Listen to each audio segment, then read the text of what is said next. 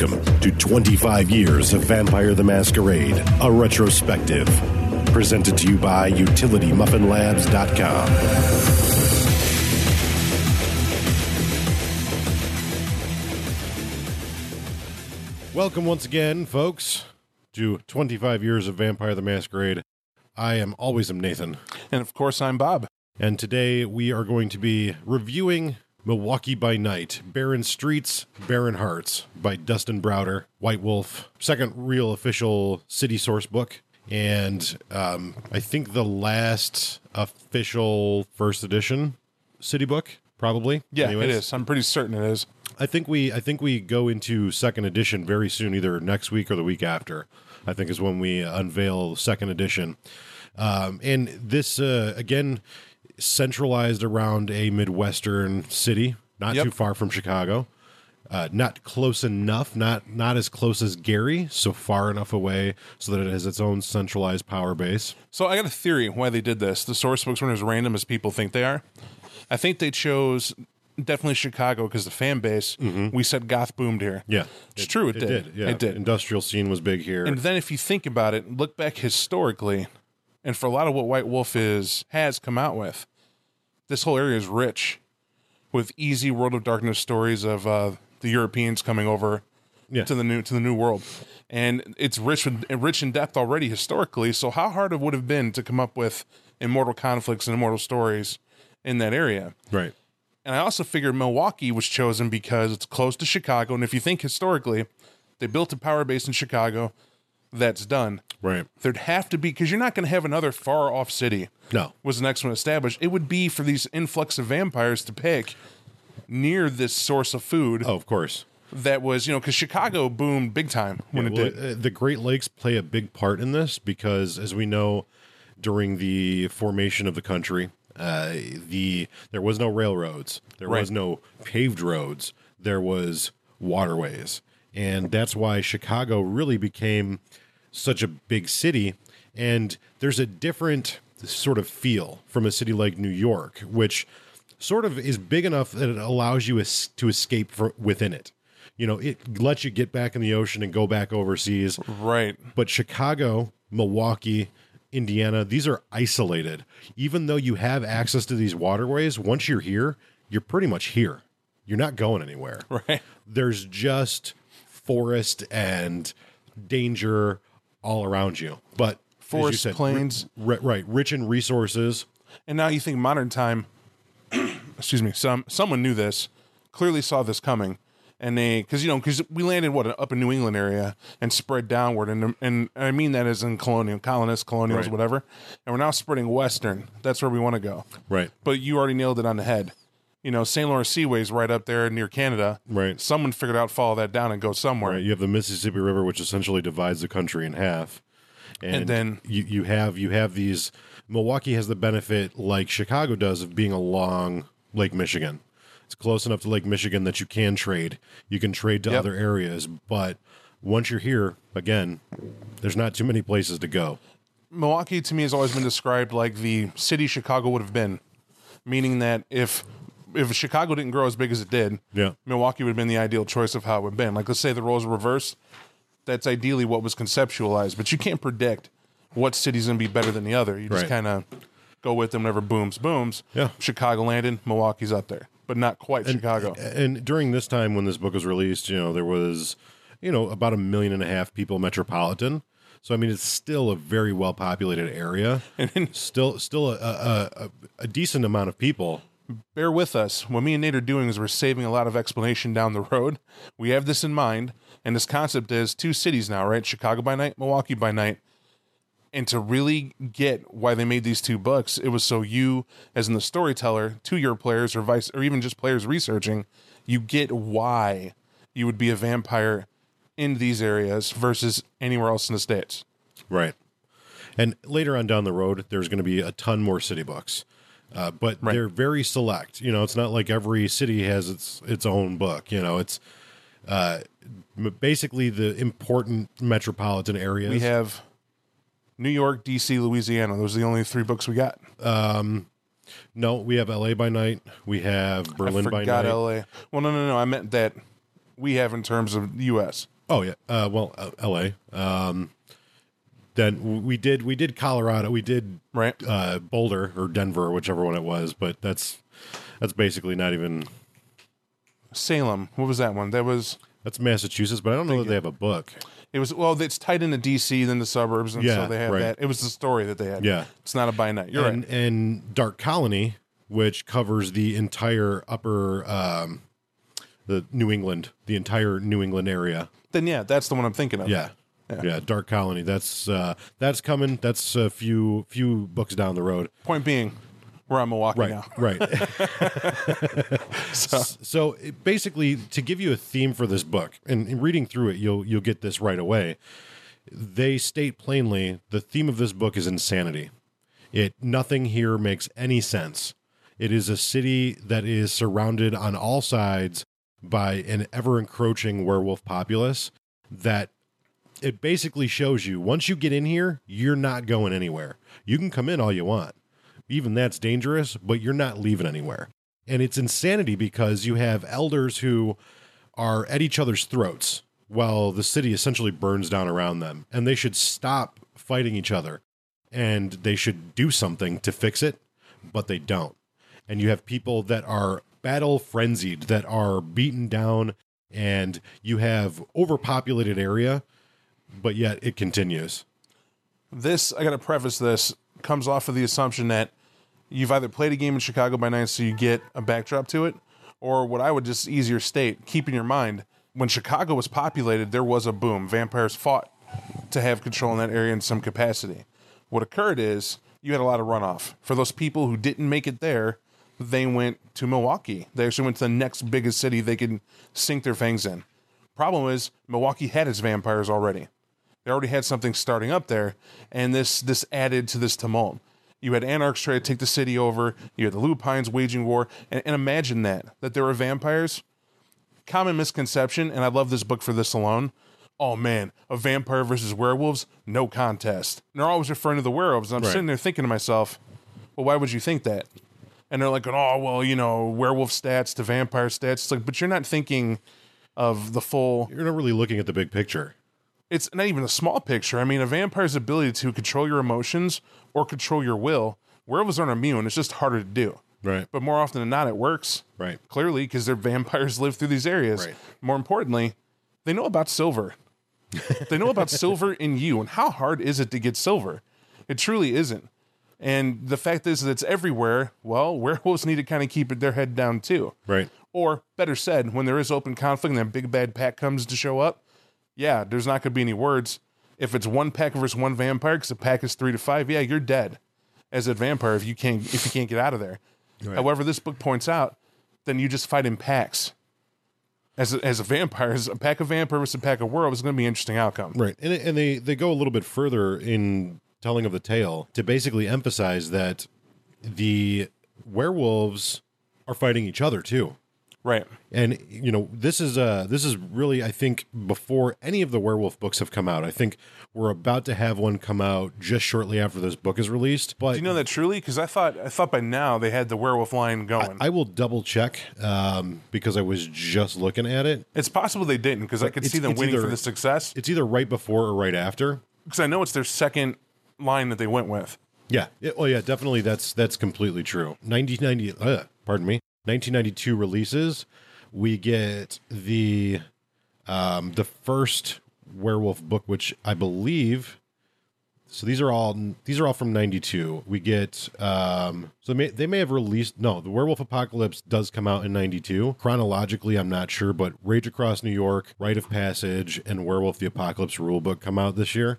So they've either just released it or they're about to release it. Right. So it's sometime. And the thing is with these releases, like, it's very difficult to actually track down like specific dates. So, but close enough, in my opinion, for research purposes. But the aspect is that Milwaukee, back to it, they're clearly trying to hammer home werewolves coming. Yeah. Their line's coming, so kind of putting it in your head if you've been following along. They're a major antagonist for the vampires. And here is the first time we really see how much of an antagonist they are.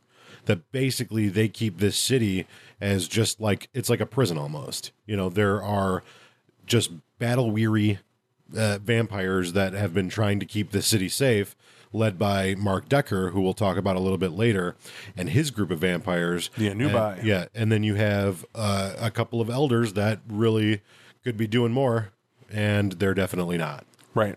They can't. Right. Well, and then last but not least, there's our favorite boogeyman, the Sabbat, are more defined in this book too, because they're here too. Yeah. One thing that this book does that I think most of them do, and I really like that they do this, they give you some fiction and some movies that you can watch to get a feel for this. So the movies, we'll just go right to the movies because I think this is telling enough. The movies that they suggest to sort of get a feel for the mood of this is Apocalypse Now, Midnight Cowboy, Bad Influence, and Flatliners. So I've seen 2 of them. There's definitely nothing good going on here. That's, that needs to be established right away. They also suggest Heart of Darkness. If you watch Apocalypse Now, you're good on that. So they talk about the relations with Chicago, and they're actually fairly friendly relations. They're close enough so that the cities can interact, but far enough away that they're not a challenge to each other's spheres of influence. And what you're not going to get, because this is between the lines between the books, I've read both these books fiercely. Chicago by Night more than any, but the underlying tone here is the reason why Chicago supports Milwaukee and they're in good relations. Milwaukee handles the werewolves. Yeah. It keeps them out of their neck of the woods. Right, exactly. And if you look at a map, this Milwaukee is close enough that it could almost be considered a Chicago suburb.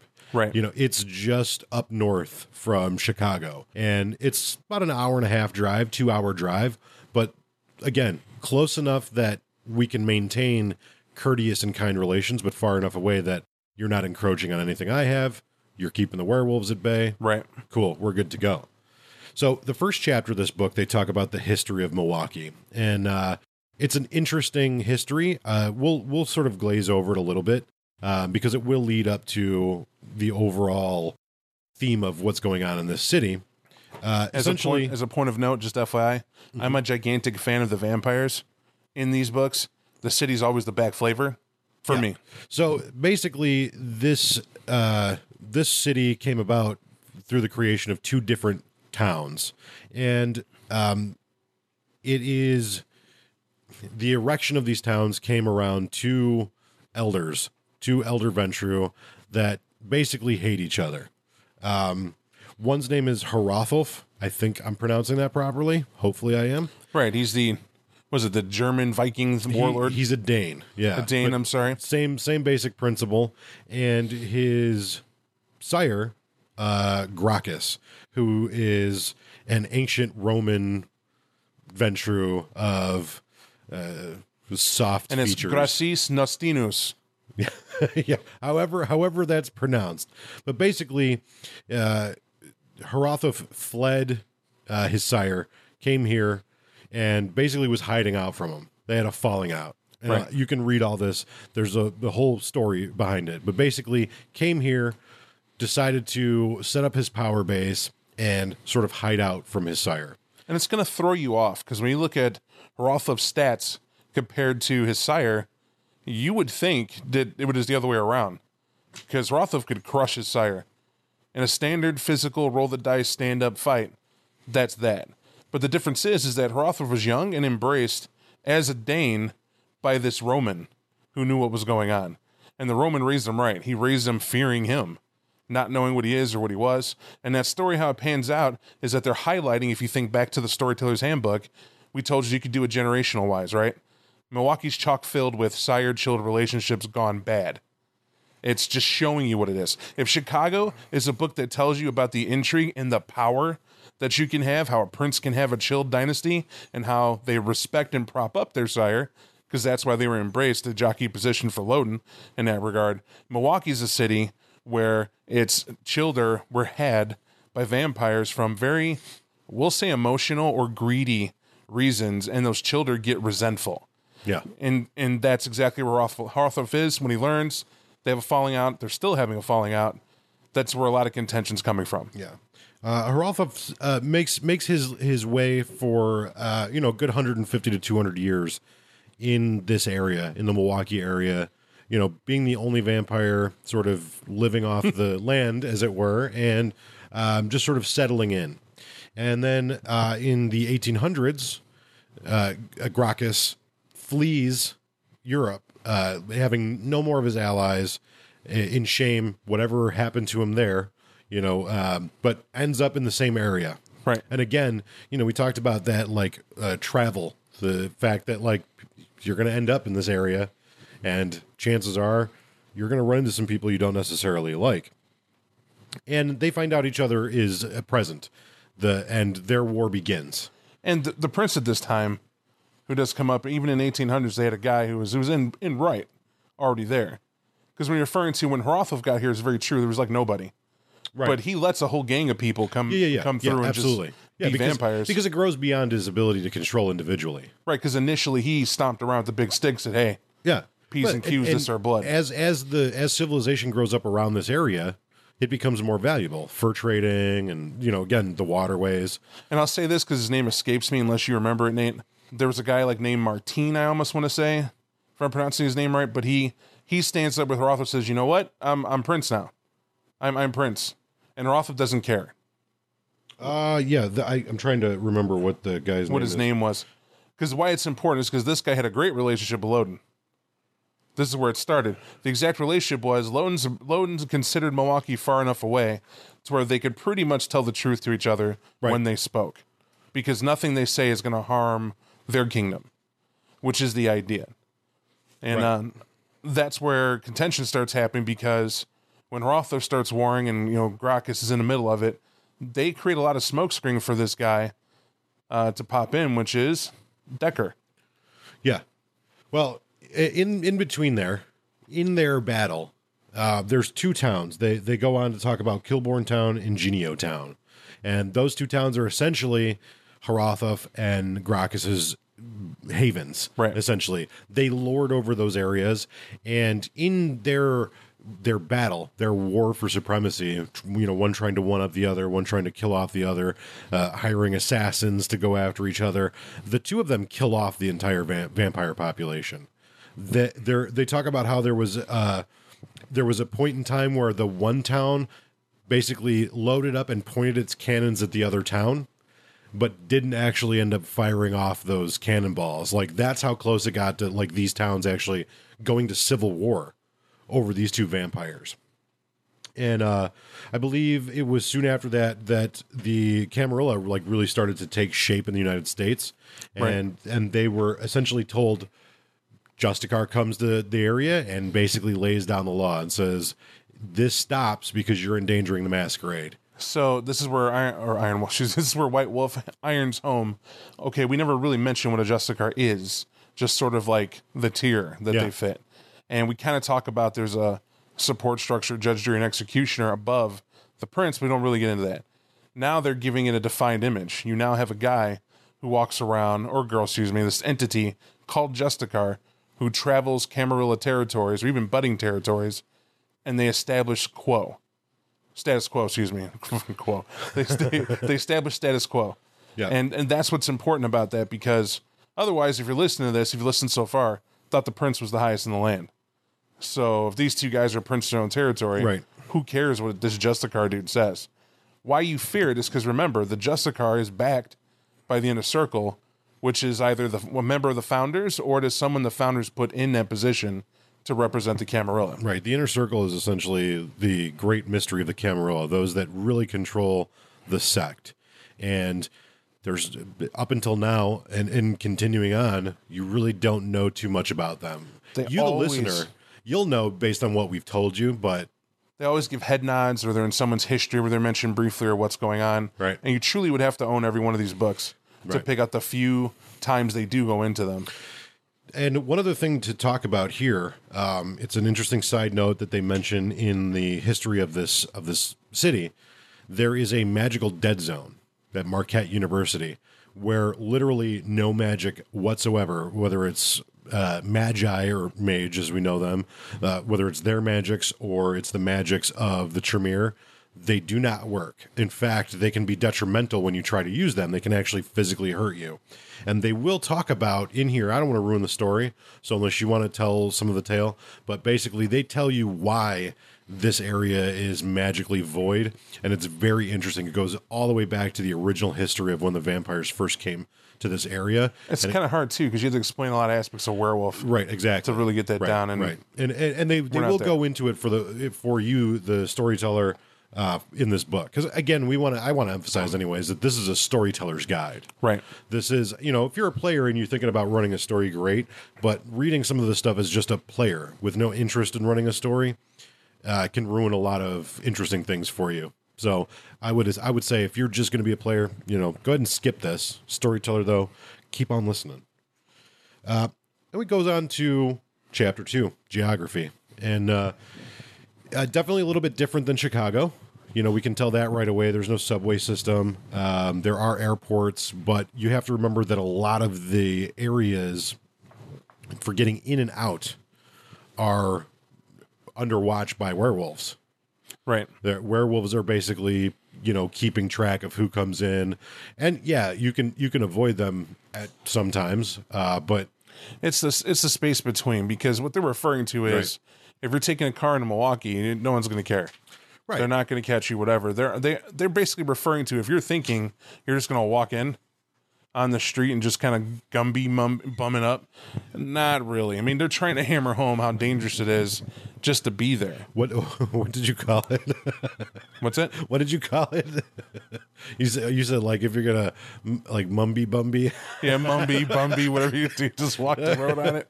No, but they like the previous book. They'll show you a great deal of maps where certain areas are controlled by whom. They show you where the Anubai, the Elders, the Union, and the little different factions. Blood and Brothers. everything. Right. Yeah. Not so little. I mean, these guys, and we're about to I get say into little. There's only like 4 of them. For me, it's like the story. Yeah. It's that is the Milwaukee story, is these 4 groups. And just to run it simply, you got Mark Decker, who's the most powerful one in my opinion. He runs the Anubai, which are a hardened group of gangrel, usually of his descent, that hunt and patrol for lupines. They look to find and kill him. That's it. And he hates them. Right. And that's sort of how he goes on. We'll get to him later. Then you have Turk, who's part of the Union. And Turk is a quote-unquote, they list him in the book as a caitiff, but to be a caitiff or the clanless, you can't know your sire. He knows his sire. And we'll get more to that later. But they list him there anywhere because that's how the city sees him. And Turk is the head of the Union, but would be the youngest out of the 3 factions warring. But because he's young, he controls a lot of sway, knowing he came up when all the gangs were being formed. This is the Black Peastone, the Rangers. You had the Folk. They cite all these gangs coming up around Turk around the time he gets embraced, which becomes a huge benefit for him when you're thinking of gang warfare in a city. You then have the Blood Brothers, and the Blood Brothers have an actual native. Yeah, who was embraced in the area, and again, we'll get to his term because his name escapes me for whatever reason right now. But we'll get back to that guy. Yeah. Why I mention all these with distinction? They've been warring. They've been warring for a freedom that no one understands why they don't have it. Like when you read this book, you get the same impression I did, but you got to remember the theme. Nate already said the theme's insanity. And when you read these guys, you're like, none of them like, why the hell? What do you want to be free of? Right. You can do whatever you want already. What's the big deal? Right. And if you can kill a bunch of lupines, you can fucking leave. If you don't want to be here. That's not the distinction. They never list what's going on with that. Right. Right. And they go on to talk about some of the distinct areas. One of the big ones that they talk about is West Downtown and the area dominated by Mecca. Which I don't know if it still exists, but Mecca was the Milwaukee Exposition and Convention Center and Arena. And I remember there used to be a bunch of like crosswalks that, like skywalks and stuff like that. I don't know if any of that stuff still exists, but as of 92, it does. And for anybody that's been a gamer for a long time, like they used to have Gen Con in Milwaukee. Right. This is where they had it. So it's kind of cool too, because like for a lot of people that had been gamers for a while, like you could go and see these actual places that were written about in this book, just like you could in Chicago. But Milwaukee being a little bit smaller of a city, it's a much more centralized. How cool experience. Milwaukee was. We went and visited a game during what they call WindyCon. Yeah. Not WindyCon, that's wrong. A Midwinter. Midwinter Con. And it was hosted by these Camarilla Lagoons. that we played with, and they're goons, man. It's just a bunch of people. They're having fun. A lot of people have fun their way. We were there to have fun with them. And if you could put this in your head, in this downtown area with this convention center they were in, no, it was a big hotel. Yeah, we were in a hotel. The hotel that all I could I forget the name, but all I could tell you is that the upstairs was a bar that rotated. Yeah. Slowly rotated the little city. Yeah. We got to actually play Vampire throughout this hotel with that spinny and everything going on. Yeah, it was actually a really cool experience just being in that hotel. I don't remember which one it is either, but it's like a famous name or whatever. But, just look up spinning hotel in Milwaukee and you'll get it. Yes. Do our legwork for us. Right, we're not going to look it up. But why it's cool is because he mentioned this book giving you a backdrop and being at Mecca would be cool. Mm-hmm. That was also cool. Like to confirm it was definitely an experience. Yeah, they go on to describe, and most now again, this was 92. So if any of these places were there, they're probably not at this point now. But you could still go. It was the Hyatt. I'm pretty sure is where we played, the Hyatt Regency. Makes sense. Because that actually is in this book. That is one of those areas in this book, and it's right across the street from Marquette University. So seems about right. Chronologically speaking, it sounds about right. Anyways, that's enough of our reaching back into the Wayback Machine. But they'll go on and they'll explain to you some additional areas. You'll notice that unlike Chicago, this is a pretty small section because, again, it's a much smaller city in comparison. So there's not as many places. Some decent maps to help you plan out where you want to populate your vampires, put your players, stuff like that. Pretty standard fare. Going on to chapter 3, we get to, I think, the important part here, which is the kindred. Yeah, the meat, the actual characters in this book, in this city. Here's why they're important. Without reading the previous chapters, if you just read every one of these guys, they paint what's going on in the city and what the city is in your head. They really do a good job of doing it.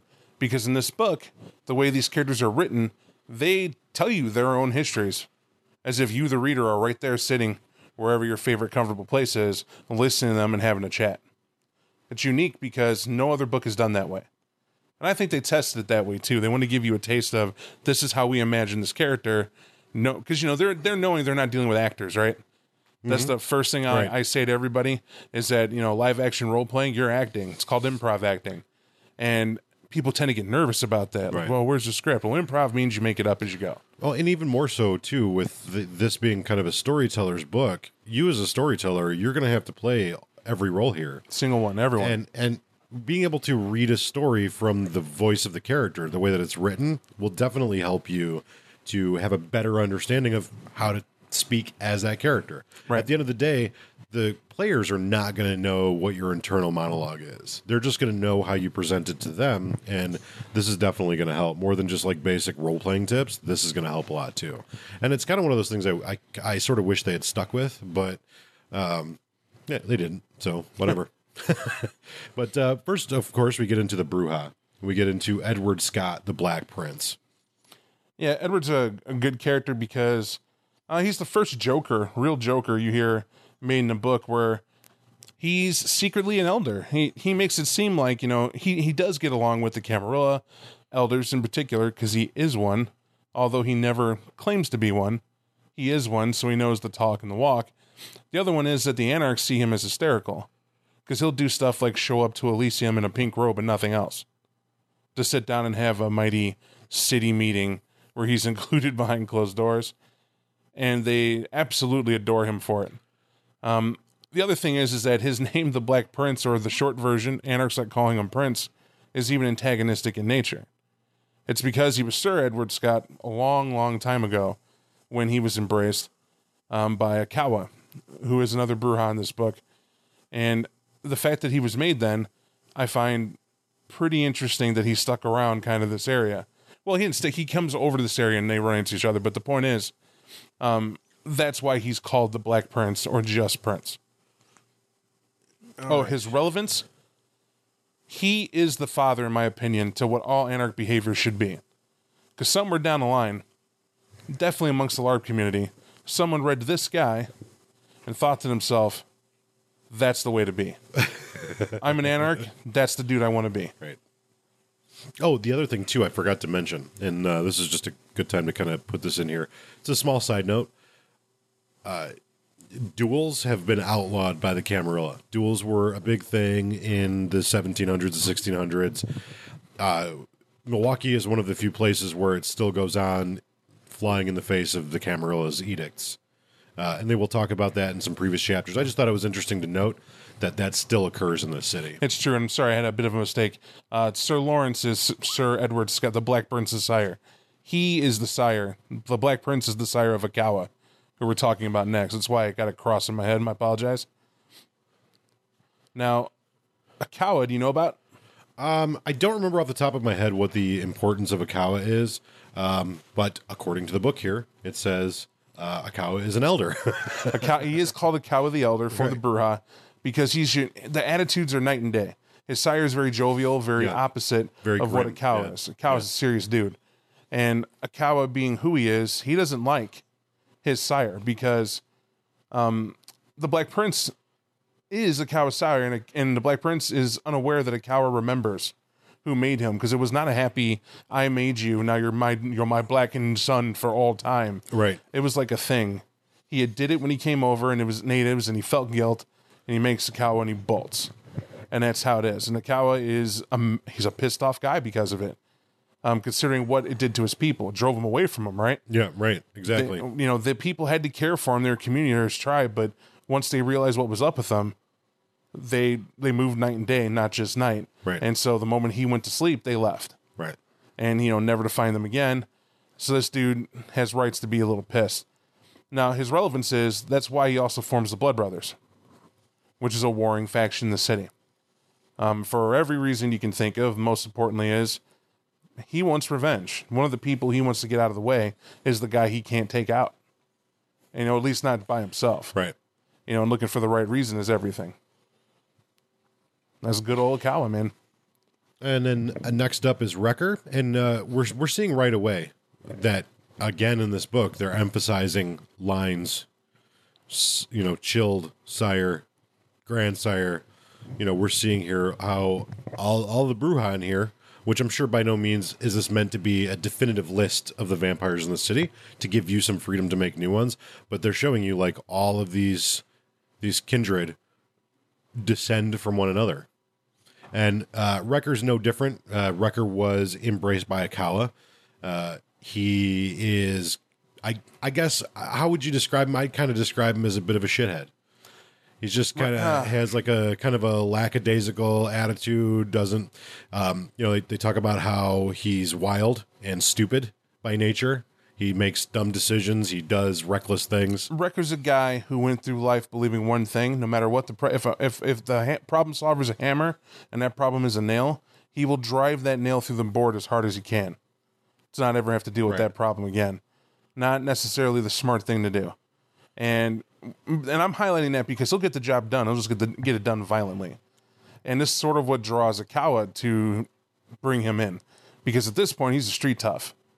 He's doing what he's got to do, but he is not afraid to bang and get down and get wild, as you say. Right. And that was needed for a cause. So this is highlighting that a vampire doesn't necessarily choose a childer because, she's beautiful, or, look at all the money he has. It can be very much that I want added muscle to my war. I feel like if we were to paint a picture of what the stereotype of a Brujah would be, we would very much get Wrecker. You would. And I, in a sense that it's the classic, like, everybody thinks of a Brujah. It's a dude with a biker jacket who rides a hog, who's a smart ass. You're going to laugh when you know why that is, though. Genghis from Chicago by Night is his sire. No, Akawa is a sire. I mean, not a sire, excuse me. Who am I thinking of? Oh, sorry, I skipped. That's okay. That's okay. You are thinking of Turk, sir. Yes, I was thinking of Turk. That's my fault. No, that's okay. These books are big, and there's a lot to review here. Wrecker's a thick-headed shit. Yeah. That's correct. He's the violent guy. And again, moving on to the Caitiffs, we'll talk about Turk. Turk is the street warlord, is what they call him. And if you remember when we looked at Chicago by Night, in the first edition of Chicago by Night, Genghis is a caitiff. Right. It's not until down the street, in late 93 or whatever, when they revised Chicago by Night. Which is supposed to be after Blood Red Moon. Right. He's known to be a Brujah. Right. And classically, that would make Turk a Bruja, but in this book, again, he's considered a caitiff, and he is another like very typical. If we were going to mention what a stereotypical Bruja would be, To me, somebody here watched Cyborg. Because Turk looks like the villain, Very the apocalyptic villain offender from Cyborg. yeah, and he With Van Damme, by the way, he the may old be, 90s version. He may be directly made off of that character. Looking at his picture and just looking at his attitude, he is a Diablerist. That Right. much they tell us. So he's someone who's not to be I'd fucked be a with. god. And he's the street warlord, you know what I mean? Right. What was Fender? He was the A street warlord. Right. You couldn't get out of it. Just I is like what it the was. Suffering. I like the misery. Exactly. But then they go on to just give you like a brief sort of generic description of Caitiff, just to emphasize that there are a ton in the city, and they fill out the roles of the Anarch gangs, the Anubai, and they give you, a brief description of like, how they should be built, and they're built fairly well for Caitiff. So, just to give you an idea of how you want to fill out your ranks. Of course, it's designed for you to breathe a little bit of extra life into them yourself. To say how many or how little. And you got to remember in second ed, the Anarchs were, at this point in the 90s, I guess I say, not just second ed, they're roving about city to city. They're not really sticking around. The Anarchs are the ones who invented getting in with a coroner, and somehow getting hold of a body bag, putting it in a low-level ditch. It's how you avoid sunlight. Right. Kind of figure that out for a time. That was actually also used in a movie, if I'm correct, Blood and Donuts.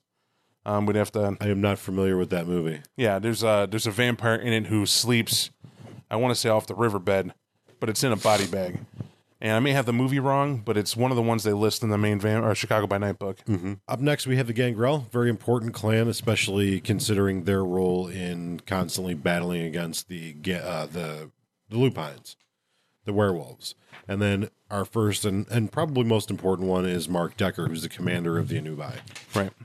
Mark Decker, his claim to fame to me, more important in his history, is that they quickly tie in why the Lupines are in the area. They state that for some reason, Mark Decker's blood wife, if you will, was his mortal wife. Right, was entirely later. I thought he embraced her later on too. That may be talk the about case that. too. I could be fucking that up. Is that she's because I always, from what I read, she was a vampire. Either way, it's his wife. They don't give her stats unless she dies, but she's the tie-in to the werewolves, and they like her. That's where the relationship is. And when she's dead, something horrible happens where they have a falling out, and she dies in the process. And Decker forever hates these Lupines. Yeah. It is like it's his driving goal to rid the world of them. And he holds the front line. He's the guy in charge. Definitely an interesting character, and one that will be discussed at great length in future books. Yeah. He plays a pivotal role throughout the course of the history of this game. So up next we have Thomas Gerhirn. I don't know if I pronounced that correctly. But I believe another member of the Anubai. It is. Yep. And again, they talk about his sad little tale. Right, his tale. And we won't ruin it for you, but these are all things that you can read for yourself. But it's kind of cookie cutter too. I think more than all of them, this is pretty. Boy sees girl. Girl's name's Mary. Mary's cute, likes dresses and fits the time. And she's 15. He's 16. Boy has a crush. Boy asks her out. Mary embraces him. Right. It didn't make any sense to me. She just said, "Hey, become one of us." And then, "Hey, now I'm fighting this war." And then, like, the next memory he has is of werewolves holding down little Mary, ripping her the fuck apart, and him trying to fight them. They leave weakened because Mark Decker shows up. Before they could kill him, Decker roves through the streets and make him sound like he's the street warlord. Because think about it, where this is happening is like the back alley of someplace, and then all of a sudden Mark Decker riding in on hogs with the rest of the Anubai, tear up the werewolves and skedaddle. Or the werewolves skedaddle to avoid that conflict, and they save him. And in the process of saving old Tom, he jumps on board. That's a little thing. Up next is Julia Calvin, the street assassin. Or her name was Wendy, not Mary, but same difference. Yeah. It's not pertinent to the character. So a burger saved her. Saved her. Julia Calvin is, how do I describe this? If you kidnap someone and you chained them in the basement, and you fed them your blood over the course of a week, and then eventually killed them and embraced them. The resulting Stockholm syndrome would be Julia Calvin. Yes. She is deeply, madly in love with Mark Decker, and Mark Decker, the abusive boyfriend that he is, insists they never show it in public. Right. It is, it's a little disturbing. To be fair, it didn't like she plucked her off the streets and there she was. Right. This woman learned to survive in the streets by, not just drugs, but prostitution. And prostitution, she got into, I think, did 1 or 2 tricks. And the guy talking to her said, "Hey, you want to make money killing people?" And she was like, well, shit, I'll try it. And then later on, she liked killing, but in the downtime, she can make more money by still being a prostitute. I mean, that's true. So, I mean, it is. But, like, who's this woman? Right. Like, this one was already tougher than leather. You know what I mean? Right. She's hard as shit. And that's then, for sure. And then someone's like, "Hey, kill Mark Decker." And this is, by the way, this is an influence thing from Nostinus in the book. Right. The Ventru. He chooses to do it. And what occurs is she sneaks into his house, sits in there, and is just, she's like, "I'm waiting for a time to get this dude," because she's been trying to find Mark Decker, and she's only seen him twice at night when he goes to lie down, right, or when he goes to leave. He goes in the house, and then she goes in and can't find him at all, or he appears from the bushes. And literally it writes as it appears to her. He only found out how she did it when the last time she snuck into his house, he misted into physical form. So we're talking like Dracula, right? Turns into a cloud of smoke, right, and appears out of it. That's the shit he did to her, and then drug her to the basement, chained her, and did exactly what Nate was talking about. So when you combine that full story, no one sheds a tear that she was treated the way she was, honestly. Well, it's still a little disturbing. But at the end of the day, that's the important Gangrel. And again, you'll only see that there's 3 characters for the Gangrel, but that is not meant to be definitive. Right. The numbers are much greater, but they're going to be much less important. They don't have much importance to plot or story. For sure. Moving on, we have the Malkavian, and they're a joy in and of themselves. They are actually a substantially powerful clan in the city, oddly enough.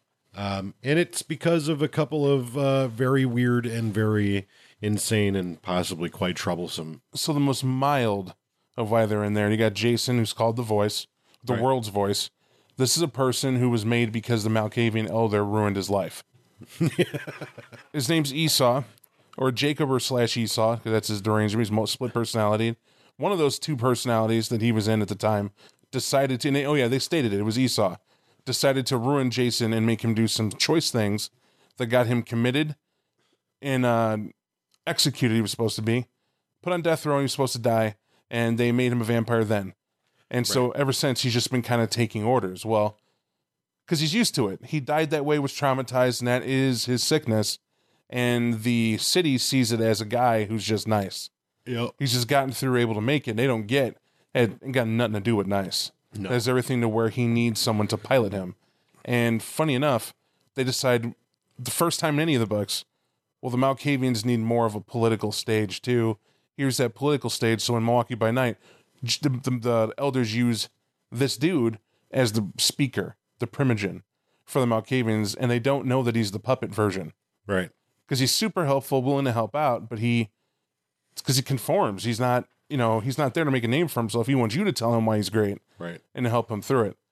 And they all just push all the problems they get, just go to him, which ends up being to the Malkavians' favor. Yeah, and then we have Milo. Yeah, and I believe Milo is like the other half of that coin, right? Yes, he's where one hand is sort of a puppet, the other one is fleeing from the other half of that fucking Malkavian elder. Well, no, it's even twisted than that, right? Inside of himself, he believes there's this monster stalking him. Right. This monster's coming to rip out his heart and leave his limbs all everywhere, and he's going to get you too. Classic paranoid schizophrenic. What you're talking about is the fact that he got that way because of one of those 2 dudes. Right. Esau or Jacob is what happened. Right. So, but they're not coming to get him. It's him. Right. Well, that's what I meant by like delusional, believing that this elder who when you read Jacob, you'll learn that a lot of the issues that Milwaukee faces are directly because of this character. This character is a incredibly powerful elder Malkavian, and like insane to the degree that it exudes from him. Right. They talk about it in his notes. You know, they say Milwaukee's craziness has been heightened by the presence of Jacob. With split personalities, he was the personality of Isu when first embraced. Now the two personalities war constantly, and they're not aware that they're the same person. They do not know that they're the same entity.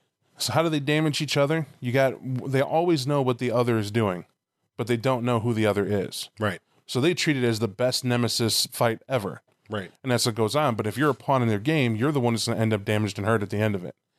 And so that's everybody they come across. Jacob, they even announced 2 of his powers. He has a unique level 6 presence power, whereas he talks to you, you just offer up your worst traits. Right. You know, you just pull up your deepest issues right to the surface, and this presence enhances that effect in you, and he can see it clearly. And then he can ask you to do anything he wants to, either personality, because that's when his dominate kicks in, his mind control kicks in, and it's such a level and it's such a unique power that he just convinces you that this is what you need to be doing. And he himself is trying to play whoever it is against the other. Right. They're basically, he's acquiring pawns in a game that he's fighting against himself. Right. And when he tells you his background, they both are talking to you, trying to say how they're going to kill the other one. Right. So this is going on a very dark path, except he's probably he is the most powerful person in this book. Yeah. And think about how that is. His beast has to be immense. So when push comes to shove, how are you going to kill him? Well, and then we get another one of those first edition Zero Conscience. Yep. You know, before they really started to iron out like. Well, when I looked at it, it's not a mistake. When you look at the people they're talking about, it's almost to hammer home to the storyteller. We think this person is beyond redemption and saving. Right. Here's a zero. But you can write a good story where, okay, you may be able to reach him. Right. But this is what your players are dealing with. Right. And so that's before, and I think people bitched enough. And in later editions, you saw, fine, here's just to be legal. Because what happens when you lose all of your humanity? Right. Like we find that out later, but they don't ever even really dwell on that. It's just you have no humanity. Not to this point. They haven't dwelled on it. Later on, they do. The first edition, I don't even know if they touch on it really in the second edition. Oh, they absolutely do. We'll find out when we read the book. Because they always talk about, you know, when you hit 0 many less, you're a monster, you're a beast. You have no control of your actions beyond feeding, blah, blah, blah, blah, blah. But yet they keep making these unique characters where clearly you see they're incredibly depraved, really monstrous. To segue to the next one. They're still there. The Nosferatu, Perovich. Distinctly 0. A big whopping goose egg on that humanity. Fat 0. And the reason being, Perovich is Sabbat. Yes. Tells you about it. Right. His prince was destroyed in front of him. The Sabbat diabolized that prince, ate his soul on the spot, and told him, you're with us or you're food. And he's been with them ever since. To him, they spoke the gospel and it became true. And why that's important in the city, you have all the factions already talked about.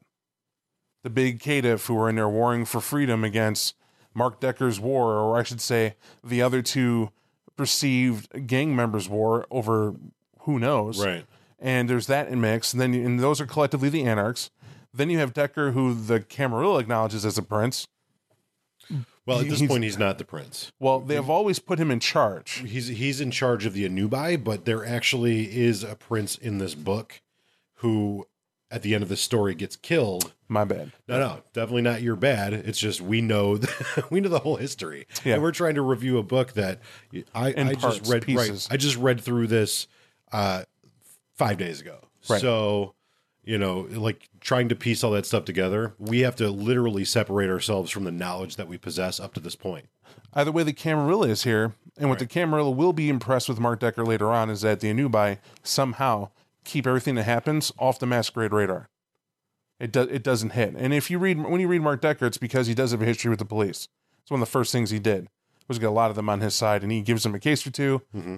They tear off and do what they got to do for him when asked. Right. And so you have Perovich here, who's in the Sabbat, and looking at him and what he can do, it paints a picture of the Sabbat for the first time. truly does. Yeah. Who they're looking for, what it does to them. And the coolest thing in there is that every Nosferatu in the city is a Childe of Petrovich that he's trying to kill or recruit. Right. And they're terrified of him, and rightly so. Yeah. Because again, they're not painting a really great picture of the moral fiber of the Nosferatu clan. They did not do a very good job of it in Chicago by Night, with the exception of one or two characters. Right. It's kind of a similar tale. You've got some really demented fucking Nosferatu and a bunch who really are just trying to hide from their own clan. Exactly. To stay the hell out of the way. You know, just salvage some form of existence. So, yeah. Hard to do. The children here, I really feel, unless you want to go into town on any one of them for being unique, no. that's exactly what they're there for. Right. A little 3D flavor on help us. Moving on, we have the Toreador. You tell me if you got the feel I did. I feel every Toreador in here was a stereotype template out of the clan book of some degree. Well, they just didn't have the clan book yet. And they were like, of course. Right, you know what I mean, Yeah, though? no, like absolutely. when you see it later on, it's like, Right. It paints. You have you know your DJ, you have the beauty and death, you have the moral hedonist. Like of course these are definitely textbook Toreador. We'll just put it right. that way. To me, they were like, fill it. Yeah. Got nothing unique. Can't tell you why a Toreador clan obsessed with beauty would be in Milwaukee. Not to say Milwaukee's not beautiful. Doesn't have his art, but how long? And that's not a place for existence. It's not a mecca of ever-changing art. No pun intended. Right. But yeah, definitely it's I don't really see the appeal for Milwaukee for a Toreador, but hey, gotta have them. Someone would love it. Yeah. Guess you could own the Safe House. That was always a good place. Yeah, that's a cool place. I mean, there's probably some cool clubs and stuff. There's a whole like row of Like nightclubs, a and street or stuff. two. Yeah, a couple of streets of nightclubs that we walked past. That was pretty cool. Anyways, moving along, we have the Tremere, and the Tremere in this book I think are pretty badass, especially like in comparison to other Tremere where. You know, yeah, they're definitely deep into the occult, but like these are definitely more rugged Tremere in comparison. I addressed that I see that I definitely like their flavor, their uniqueness. Mm-hmm. There are others that are just, I mean, they're all good. Yeah. But the Tremere advantage that they always rate Tremere unique, you're never weakened for having a by night book with the Tremere mentioned. They always do it right. Right. We have Karna the Princess Witch, Victor the Assassin, all cool characters. Dr. Mortuus. I'm trying to avoid bad words. Okay, so like he's a jagoff. I'm just gonna say that. This character was written as he looks like an evil Merlin. Yeah. Okay. That's how they went with his appearance. He looks like a guy that doesn't bathe a lot. Right. And what it is that this dude is a similar character from what you will see by Diablerie, Great Britain. Right. In fact, it may be the same one, and I'm just remembering it that way, but I'm almost positive similar names, similar rituals even given out of this book. You'll find again written for that exact Tremere who finds and locates Tiamat. Yeah. And, you know, looks to steal her blood. I think it's only 2 books ahead, so. We'll get to it to hear what I'm talking about, but I kind of don't want to cheat either. I just want to read it when it's time and see if we're right. But this dude is stupid powerful. Yeah. When it comes to ridiculous. this book, any Tremere, you're not going to care what their physical and social is. I don't care who you are, not in Tabletop. In Tabletop, it's all about the mental stats. And he's got a 6 intelligence, 5 wits, and a perception of 4. I mean, big bombs they're dropping for who this is. And if you know the game, it's all about dice pools, usually ranging 1 through 10. This guy averages 8. At least, yeah. For what he would do and what his purposes are. Yeah. I mean, obviously, in print, we've only seen one other Tremere that I know of that's more powerful, stat-wise, as far as what's on the printed page, and that was in the Chicago book. So that's a funny thing too. Like going back, like we're only like 2.5 city books into this game. So really like this is giving us sort of the definitive, like this is the Tremere guy. Who gets to stay in a city is going to be the most powerful in that city, whether power through mortal connections, and even still they got to have some stats there too, or power through sheer righteous age and strength. And usually it's the age and strength that you see rise at the top. Also, at the end of the Tremere, you'll get some new rituals. Of course. Which is cool. You get some new city-specific rituals, and that's something that will typically be found in most of the books. The Tremere in like their individual cities, wherever they sort of dwell, will create rituals that are adapted to their environment. This, of course, this is the second time we've seen that because I think Chicago by Night did it as well. Moving on, we have now the Ventrue, the other half of the coin to the Mark Decker yin and yang. If Horatio Ballard in Chicago by Night is the rich robber baron of North America, if you need help, There Will Be Blood, he was the grandfather to the main character played of in There Will Be Blood, because he was made a vampire and he's a rich son of a bitch. Right. That's definitely there. That gangs in New York feel is Horatio Ballard. Who Gracchus Nastinus is, if you took Caesar and let him have his line all the way down to Nero, and you took the idea of Nero and let Nero gain about 300 pounds, just bacchanalia after bacchanalia, having a good old time, being demented as well, you would have an idea of what you're dealing with in this Ventrue book. Strangely, though, remember, we talked about the dichotomy, where he's very much rich and controlling, has a plan. He's mastered the Camarilla already because it's Roman politics rule the day, and he wrote the book. He lived through that era. He knows what to do with it. He knows how to wield that type of control and that high level of social play. And this character is built for that. He is not built for the modern field. Remember, Rome lost, and it became less important to be a member of the Senate or what have you than it was to be a member of the common man. Because common man, even in democracy, rules by majority. So you have the freedom to be who you are, but the upper echelons are the ones you trust to guide you, and you vote them in. We know that. But that's not the Roman way. The Roman way always has been conquest. And the soldiers who help do the conquesting later on become the senators who get voted in to represent. And Gracchus does not understand why that's not still going on. He believes the new Caesar is titleless prince, and that the Primogen would all be his senate, and that he's able to rule from that angle, that area. And so he knows he has to get rid of Hrolthulf. Got to remember, Hrolthulf is all power. He's, in the book, I'll give you an idea, he's listed with Aemilius 7.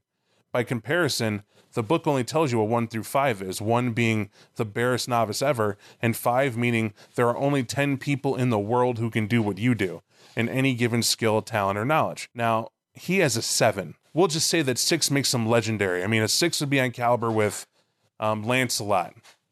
That type of thing. Lancelot, listed in Excalibur, is a master of every blade he picks up automatically because his fairy mother and all that other stuff. But more importantly, Hrolthulf goes one step further, and he's at a 7, which means this guy has seen every type of battle you can possibly have if it involves a weapon in your hand. Hrolthulf, Marius embraced both Gracchus and embraced Hrolthulf. But Hrolthulf is 7th generation, and Gracchus is 8th generation. And they're still looking to be top dog. Right. That's the point. And I believe that they talk about that Hrolthulf killed Marius, right, in his story here. So moving on from the Ventrue, we will go to the others.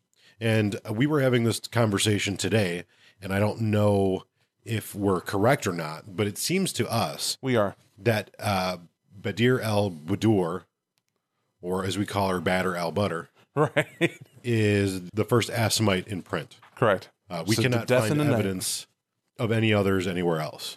What's cool also about her is that really this is the first gen draft of Fatima al-Fakadi, who is the renowned, famous member later on for the Assamite clan. Child of Thutmose, the man in the mountain, the militant hand that they have there. And I don't want to give in too much when we go over the clan. You'll know the name again. Believe me, I know me some Assamites. We'll get into that. But for now, her important distinction is that in her background, it tells you she gives praise and prop and thanks to her great grandmother, which is Fatima, who has shown the Assamite clan that it is not just men who can bring death and war on behalf of who they are and what they represent. That's really all she is in this book. She's textbook Assamite. They've mentioned the Assamites in the treaties they've had, how they were a problem, what went on with them. They've mentioned the Assamite clan and their purpose and their diabolistic nature and how they hunt down vampires in the night at wanton. And now we know they've been placed under boot. A curse has been levied upon them that only recently has been, we're now starting that they may be able to take that off, maybe as a reward. And remember back in the day in the 90s, the big talk was the Assamites are going to be brought into the fold. Later on down the road, they talk about how they'll be Camarilla soon. That's what goes on. And they do address it to a point, but it all starts here. Right. And all she is cut out is a female assassin from the Middle East. That's it, because that's where Alamut is. That's where the Asimine homeworld is. Home base, not homeworld. But I really wish there was more to it than that. It's like, if you want someone dead, she's the one they could do it. Right. And, she plainly states, like, they keep me well paid. Because she doesn't just work here, she also works in Chicago. And she travels across the Northwest, back and forth from, like, San Francisco, and they talk about how her ties with the Anarchs basically keeps her moving as well. And they, like, highlight, like, someone actually does marketing for Quietus, their clan discipline. They've already listed it somewhat in depth before. He had in a player book, here's the powers 1 through 8. Or I think they went to 10, actually, with the rest of them, but here's them listed. A little snippet about the clan. Now here's a character, and they're like, just in case you didn't get that book, here's Quietus. Right. Here's Quietus. Here's 3 levels of it, so you know what they do. And then that's the end of the meat and potatoes of the actual kindred in the city. And it goes on to describe the politics.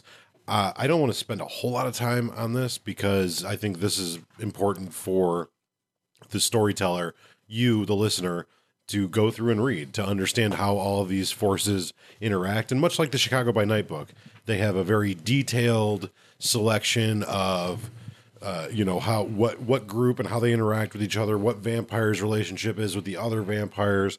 They talk about the Sabbat. They talk about the Lupines. And then they talk about, like, the police departments, the fire departments, organized crime. They basically Bottom go line, over everything. The by night book, when it gets to politics and even stories you would write, they give you the by night book like a TV dinner. The action's already been done. It's just been frozen. You just need to nuke it, and it'll resume time to eat. You know what I mean? It's ready to be eaten. And in a simpler way, look at these is that they're writing it from the sense that you're going to have a story of players who are going to be introduced to the action off the bat. Right. And here's that action and those powder kegs already in place, already free to run, added with whatever story you want to tell with these characters. Although, you have an incredible amount to do. I mean, you have the warring factions that always, it's a powder keg, Break of the Masquerade around the corner. Like, if you're looking for an action game, this is the city to do it in.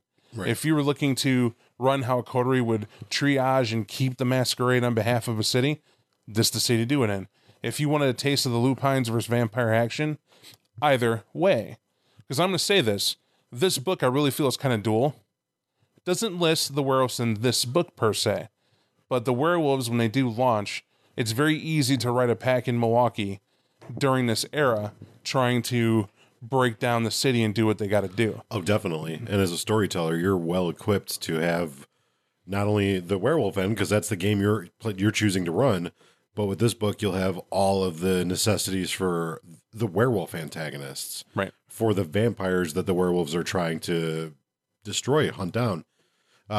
After the political portion, it gets to book 2, which is basically the story that they intend you, the storyteller, to run with your players. It's just an example. It's essentially a module. And if this is, again, all the city books up until now, Chicago, this one, the Colorado one that we talked about, all the little small books that they have, they all have a module in it. And, personally, if you want to read through this and run it with your players, awesome. Totally awesome. It's a good story. It's a psychological thriller. But, for us, it's great to read so you know where the story goes, but it's not super important to follow the nuts and bolts of this. And I think even White Wolf would agree. Read it, get inspiration, make it your own. I agree. That's the best usage of this book. I honestly would stop. I never use the story. I read the politics to get an idea of how they see those characters clashing, but then I always put my own. Because honestly, politics is one of those things where, yeah, great, but I feel the Chilled of Petrovich would make a better story about them fighting that, leading to more tumult in the city than you just having the Sabbat running around for Petrovich. And the book doesn't even say that, but you can see where they're leaning toward it. Like Petrovich and his pack are looking for these Nas. How does that go unnoticed? Well, because the Anarchs are warring in the streets. Well, the way the book is written, you would think every night someone's dying, someone's getting clawed, someone's getting ripped apart, there's blood on the floor. Yeah, you could very easily write it that way, but we're sort of now just being Underworld, right? The movie I'm referring to. You don't want to be that. You should pull this off with in-depth characters, the mystery that it tries to land home, and that element of insanity. That the best laid plans always go south. Why? Why is that occurring? And I would say I would use this book for an Archon Chronicle, where you tell the players that they're here to investigate what the hell is going on. Why is Mark Decker having a hard time with his city and dealing with these lupines? What's causing the lupine issue? Maybe you send in some lupine killers and call it a day. Right. Come to find out, it's not the lupines. Right. And also this could make for a great Sabbat Chronicle. Sure. You and your players have a great idea for a pack. This is a chaotic enough city where a Sabbat pack could come in. What would they want to accomplish? Would they want to take over the city for the Sabbat, etc.? And there's enough really creepy, really powerful stuff in this city that it can make for a great long-term chronicle, even playing outsiders, playing Sabbat characters. Agreed. Or alternative 3, anarchs. Right. There's plenty of room and plenty of places for them. And really, it's going to show you, like, you have freedom, but kind of you don't. And what terrors come with that. All the freedom you can get is the freedom you can enforce. Anyone knows that. I just gave you a piece of wisdom right there. You're only as free as you're able to force the world to let you be. Right. So, yeah, it pretty much wraps it up. The book in its entirety.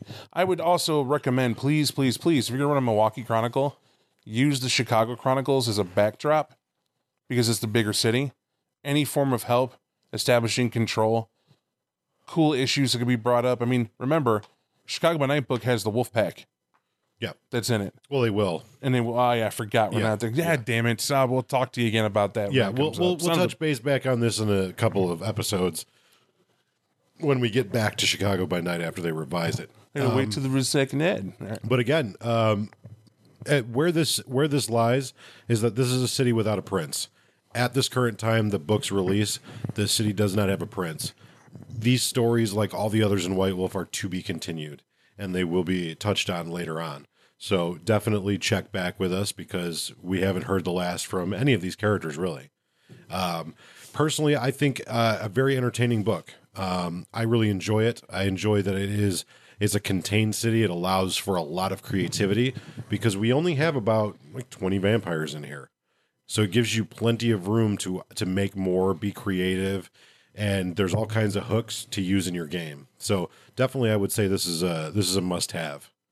Regardless of what edition you're running, this is a must-have because even if you're running in a modern day, this gives you great building blocks to build off of. Yep. To adapt Milwaukee to the modern times. If you're a collector, you collect. I guess you need this in the series. If I were running Vampire today, I'd say if you have Chicago, you can skip Milwaukee. It's cold to say that. I'm not saying it because this book sucks. I'm saying that because honestly, this is something I feel was extra. Like they had an extra group of vampires from Chicago by Night because there's a similar story even there. Chicago doesn't have a prince at a point, and Loden rises to the top. They even recommend using that as a backdrop to him recently being there. Right. And, but before Loden was Maxwell, before Maxwell was someone, they give all these options and opportunities. And I feel someone spitballed and said, well, we had a lot of great characters still. And they said, hey, Milwaukee's a great place to have them. Makes sense. But I've never been a fan of the book only because I feel that if I had players in the Chicago by Night game and I tried to run Milwaukee by Night, they'd get the same feel. And that's a fair assessment. I think it has its own, at this point in time, it has its own unique flavor. Compared to the updated second edition of Chicago by Night, I completely agree with you. I think once they revise Chicago by Night and the stuff that happens there, it definitely eclipses Milwaukee. But if you're following us as we go, and you're like, hey, I want to try this, great alternative. That's just my opinion. But it's not a 10. Definitely it's not a 10 book. It's I would say a high 7. It's a good book, no doubt. Yeah. So that's it. Of course, tell us what you think. If you have opinions on this book that differ from ours, or you'd like to share some of your stories, definitely feel free to leave comments both on our website, utilitymuffinlabs.com, on our Facebook page, also Utility Muffin Labs. Follow us on YouTube or any other places where you can find Utility Muffin Labs, you'll find us. Share it with your friends, subscribe on iTunes. Thank you for listening. We've gotten some very supportive comments as of late, so We very much appreciate it. definitely keep it coming. It makes it worthwhile doing when we know people are actually listening, because otherwise it's just like talking to ourselves, which is kind of weird. I'm willing to do that. I'm willing to do that. Maybe you are already. Some generation somewhere wants to know why we got all these goddamn books. Yeah, no, definitely. Definitely thank you for listening. We will be back next week. Same bat time, same bat channel. Yeah. Until then, I'm Bob. and I am Nathan.